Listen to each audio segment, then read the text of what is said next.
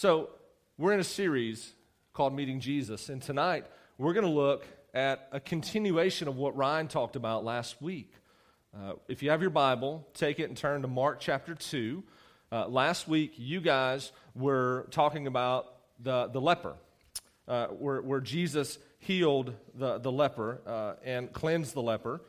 And so really what we're going to do is we're just going to pick the story right back up where he left off. He ended right there at Mark chapter 1, verse 45. We're going to pick up right there in Mark chapter 2. And the reason I was talking about friends and who it is that helped you meet Jesus is because tonight we're going to look at a group of men that were really intentional about taking their friend to meet Jesus. So let me read. I'm going to start off in chapter 2, verse 1, and then we're going to stop, we're going to move, we're going to stop, we're going to do all these things. You guys know how I do this, so don't be surprised. So here we go. In chapter 2, verse 1, it says this, "And when he returned to Capernaum after some days, it was reported that he was at home." So let's stop there for a moment. Where did Jesus just come back from? It says that he had just returned to Capernaum. So there's a couple things I want us to see in this first verse as we start to kind of build this story around what's happening. Where did Jesus just come from? Well, a lot of theologians say that he was out on a preaching tour. You know that we're at the very beginning of Mark, and you can read in the other synoptic gospels, Matthew and Luke, and see that Jesus is at the very beginning of his ministry. In other words, Jesus' ministry has pretty much just taken off. It hasn't been long to when Jesus was baptized. Jesus, at that point, went out into the wilderness and was tempted in the wilderness for 40 days and 40 nights. He was fasting, and then after that, he was tempted. And then he came back. I think it's in Luke where it says that he returned in the Spirit to Galilee. And in Galilee, this is what you guys were talking about this past Sunday in Sunday school, that Jesus had just returned to Galilee and was preaching in that area, and he received a great reception. People received what he said. And then it says that he went to Nazareth. What's important about Nazareth? What do you know about Nazareth? It's where he's from. What was the reception like from Sunday school? You guys talked about this, I think, this past week. What was his reception like in Nazareth? Not so good. So Jesus has just been out on this preaching tour. When he was in Nazareth, when he got ran out of town, if you continue the story, it says, and then he went to the region of Galilee, to a town of Capernaum. And in Capernaum, he went straight to the synagogue. And in the synagogue, he preached. And he spoke words that were so prophetic. The things that he said were so astounding that the people were amazed at what he said. And then he went farther. He healed, where he cast out unclean spirits from this person. And then from there, at that night, he journeyed to this house, Simon Peter's house, because Simon Peter's mother had fallen ill. And so he healed her. And then from that home, many people that night brought other people to him to be healed. And then from there is when he left and he went on the preaching tour. And he went all around the region of Galilee. Now, all that to say, Jesus has came back. And he returned to Capernaum after some days, and it was reported that he was at home. Now, I've already given you an answer, if you were listening. Why is it that this is what Jesus calls this home now? Where is he from? Nazareth. Why does he not call that home? Well, they ran him out of town. As a matter of fact, they didn't just run him out of town. They took him to the edge of a cliff, and they were going to throw him off the cliff because they wanted him to check out what was at the bottom of the cliff. The best way to do that was just to throw him off, and when he got to the bottom, he'd see it, and he'd be dead. So Jesus somehow maneuvered his way through the crowd, and we can talk about how he did that some other time. And he left. So that's why he says that Capernaum is home. Most theologians agree. They say that Capernaum was probably the northern base of operation where Jesus operated out of. So this is where he was. This is what he called home. Now, home directly that he was says that he was at home or he was in the house. Whether that's Peter's house, whether that's another house, I don't know that that's really that important of a thing. But I will say that I think it was Peter's house, and I'll tell you why as we continue going through. So that's what's going on with Jesus, where he is. He's been out He was ran out of his hometown, and so he's just returned from this preaching tour. All that. Now, we got a few more verses to go. We're off and running. Let's look at verse 2. It says, "And many were gathered together, so that there was no more room, not even at the door. And he was preaching the word to them." Well, let's stop there. Jesus is growing in popularity, especially in Capernaum. He's got a history in Capernaum. He's already been at a house, this same house. This is the same house, I believe. This is the same house where he healed Peter's mother. This is the same house that after he healed Peter's mom, that he's back in now to where people know that he has healed other people there. So there's droves of people that are coming. See, usually when Jesus or a rabbi would come back into the town, they would go straight to the synagogue, and the crowd would gather around the synagogue, and this is where they would go. Jesus was not some normal rabbi. Jesus was a very popular person at this point in time in history, so there were people that were there that were looking for him. What's some of the other previous work he's done? I told you that when he came into Capernaum the first time, in chapter 1, verse 22, it says that they were astonished at his teaching. This is in the synagogue. "For he taught them as one who had authority and not as the scribes." So he taught with authority. People heard that in the synagogue in Capernaum. Later on in the house that night, it says that evening, at sundown, they brought to him all who were sick or oppressed by demons, and the whole city gathered and was there together at the door, and he healed many who were sick with various diseases and cast out many demons, and he would not permit the demons to speak because they knew him. So Jesus not only has a history in Capernaum, I believe, from what I've read and studied, that it's at this very place that he has a strong history too. So this is why there's a crowd of people that are there with him. Now, in Mark, as you read through Mark, and maybe in your personal time, you'll notice there's a use of one word that comes all the time. It's the word called crowd. Mark does a lot when he talks. He says a lot specifically about the crowd. There was a crowd of people that followed Jesus. So let me help you understand a little bit about this crowd. As a matter of fact, here in verse 4, it says this, and we'll unpack this a little bit more together. But it says, "And when they could not get near him because of the crowd." There's that first use of that word crowd. So here's what the crowd was like. They were the group of people that would follow Jesus and just kind of stand off at a distance maybe. They didn't want to get too close because Jesus may ask them to do something. They really didn't want to do anything. They were just interested in what Jesus was doing, not so much what Jesus was saying and what Jesus was teaching. They were just interested because, hey, when you have a car wreck on the side of the road, when you go down I-75, everyone kind of looks because, they don't want to be involved, but we're nosy people, right? Yeah, we are. Well, we've always been that. So Mark really talks about the crowd of people that follow Jesus. Jesus had just came back from this preaching tour, so there's a crowd of people that came to him.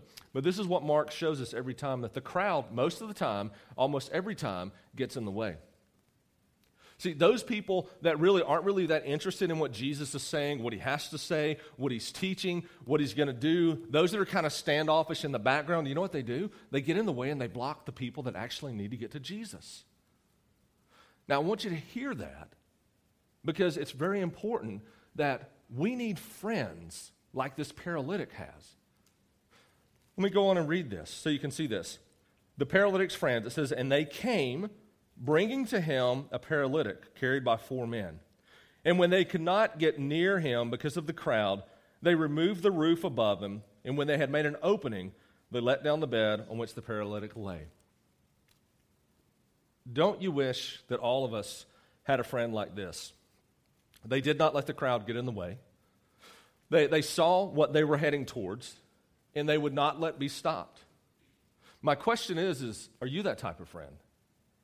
Are you that type of friend that when someone calls on you and needs you, do you let anything kind of get in the way and say, this is going to be too I can't do that.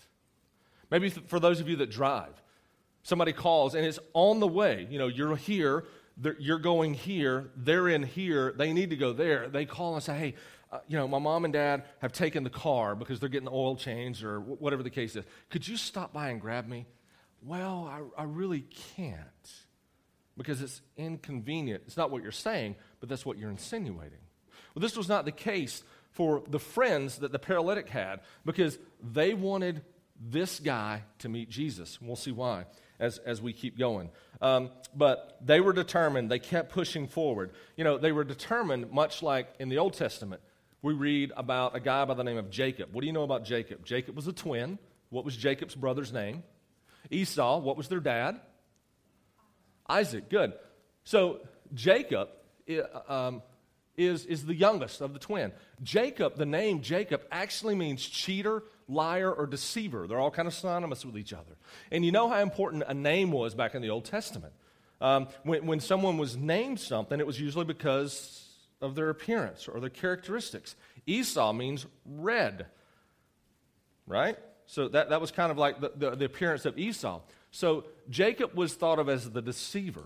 Why? Well, he tricked his brother into selling him his birthright. He tricked his father Isaac into giving him the blessing for the eldest son. And so as he did all of these things, to keep the story short, Jacob runs off to go live in another part of the world being a different region, a different territory. He goes to live with his uncle. Now, some time has passed by. Jacob's on his way home, and he meets God on the way. And here's what happens with God when I'm talking about determination. In Genesis chapter 32, verse 26, it says this. He's wrestling with God. Then he said, the he being God, then he said, "Let me go, for the day has broken." But Jacob said, "I will not let you go unless you bless me." And he said to him, "What is your name?" And he said, "Jacob." Then he said, "Your name shall no longer be called Jacob, but Israel. For you have striven with God and with men and have prevailed." Then Jacob asked him, "Please tell me your name." But he said, "Why is it that you ask my name?" And there he blessed them. Jacob was a man that was determined. When he got a hold of God, he says, "I will not let go of you until you bless me." That's the same determination that these four guys have with bringing their friend to Jesus. Imagine the scene. They show up at this place. There's a lot of people there. A lot being in this time, they say that there was probably about 75 people packed into this little house. That's a lot. So they see all these people packed in. I don't know how far they've came, what their journey was like, but I know they're carrying this paralytic. He can't walk. Now, whether he had a stroke, whether he was born this way, depending on who you read will tell you that, and that's not important. It's just the fact that he can't walk. So they take him there. They get to the house, and they're like, "Well, there's no room. Let's go home." Well, that's not what they did. It wasn't that one of those things of like, "Look, it was really inconvenient for me to stop by and pick you up on the way to school because, you live like 100 yards off the path, and that's, a 16th of a tank of gas. You owe me 25 cents. It wasn't that type of attitude that these people had with him. No, they got up to this place. They had the determination of Jacob. They saw an opportunity. They went around, whether it was up some stairs or whatever the case is. They went onto the roof. They pulled all the stuff back, got the tile back, all of the dirt and the debris and stuff, and they lowered him down, and they sat him right at the feet of Jesus. They were determined that this guy was going to have an encounter with Christ. But here's the weird thing. What they expected was not what God said. Look at what God said. It says this, what Jesus said. They lay him at his feet, and in verse 5, it says this, "And when Jesus saw their faith, he saw how determined they were. He said to the paralytic, 'My son, your sins are forgiven.'" Wait, hold up. You mean that we walked all the way to here, climbed up on top of the roof, tore the roof apart, lowered him down at your feet, and all you got is that, "My son, your sins are forgiven"? Now, this is why I think that this is the same house in Peter's house. What is it that Jesus was known to do in this house? Heal. Of course there was a multitude of people there. Jesus had done some pretty stinking cool stuff at this house. They have a paralytic friend. Jesus has came back into town, and they're like, "Hey, we're taking our friend, and we're going to get him healed. That way he can walk." So they brought him all the way there. They laid him at his feet, and then all of a sudden, Jesus says, "My son, your sins are forgiven." See, Jesus thinks on the spiritual realm, and we think on the physical realm. Most of the time, you think that your greatest need has something to do with physical. But you know that Jesus sees right into the center of you and who you are? to where when we think what it is that we have the greatest need for, Jesus is like, that's not it. It's this. That was the case with this guy. They brought him in, they laid him at his feet, and Jesus says, hey, I'm going to heal you of your greatest need. It wasn't your physical ailment, it's your spiritual emptiness. So let me ask you this. Why is it that people come to church on Wednesday nights? These are rhetorical questions. Why is it that people go to FCA club days, club meetings, Bible studies? Why is it that people go to Young Life throughout the school year? Why is it that people go to camp? Why is it that people do all of these things? Here's the reality. We have no idea what their need is, but it's important for us to be faithful and say, come. Why don't you come meet Jesus? I know that you may need this, but just come. Because Jesus is the one that sees right into our hearts, and he says, I know what you need, even when you have no idea what it is that you need. But I'll show you. See, for us, it's about bringing. It's about being as determined as these four people were to bring your friend to encounter Jesus, to meet him along the way. Jesus sees right into the center, and he forgives of sins. Now, for this question, I want to ask you this. Who is the only person that can forgive sins? God, right? Yes, Jesus. So, what is Jesus saying to the crowd when he says, I've seen your faith, my son, your sins are forgiven? What has he just said? He's made a claim. He says, hey, I'm God. Now, I don't know if this is going to shock you or not, but this was not the most popular answer that Jesus could give at the time when he says, my son, your sins are forgiven, because it caused a little stir in the crowd, but not in the way you think.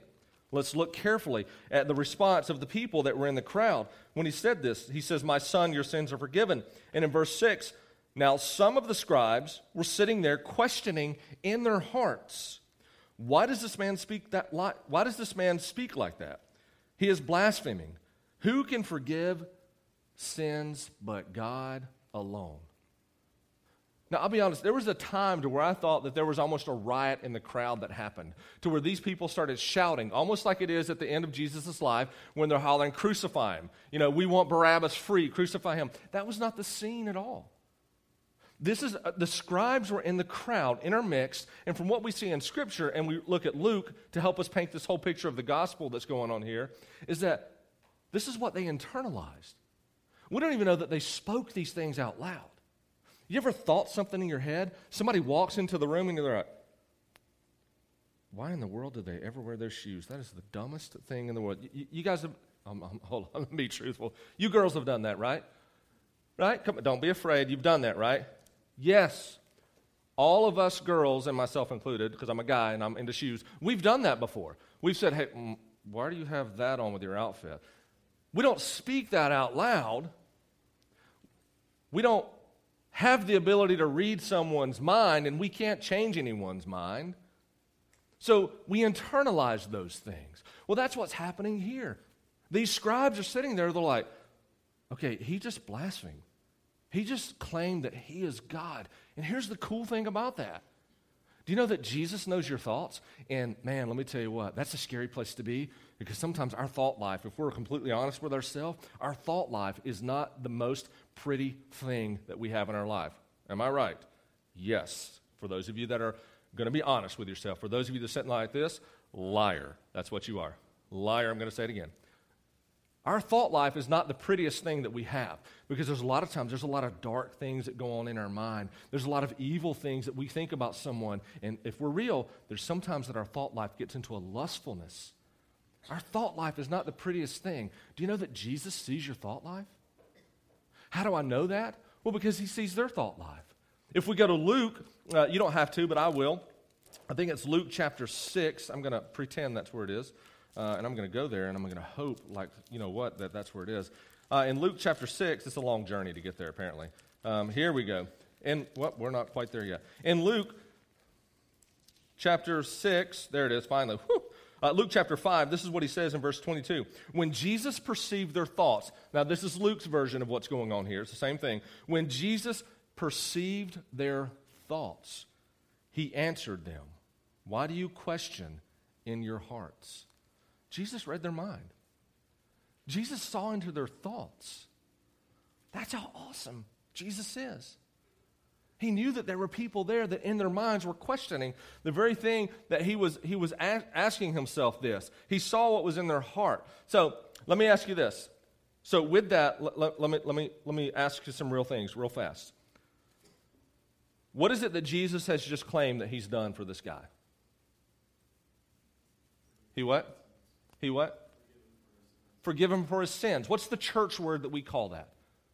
This guy had just got what? Saved. Right. Now, let me ask you that. Did anything change when Jesus said that? I'm not talking spiritually, I'm talking physically for a moment.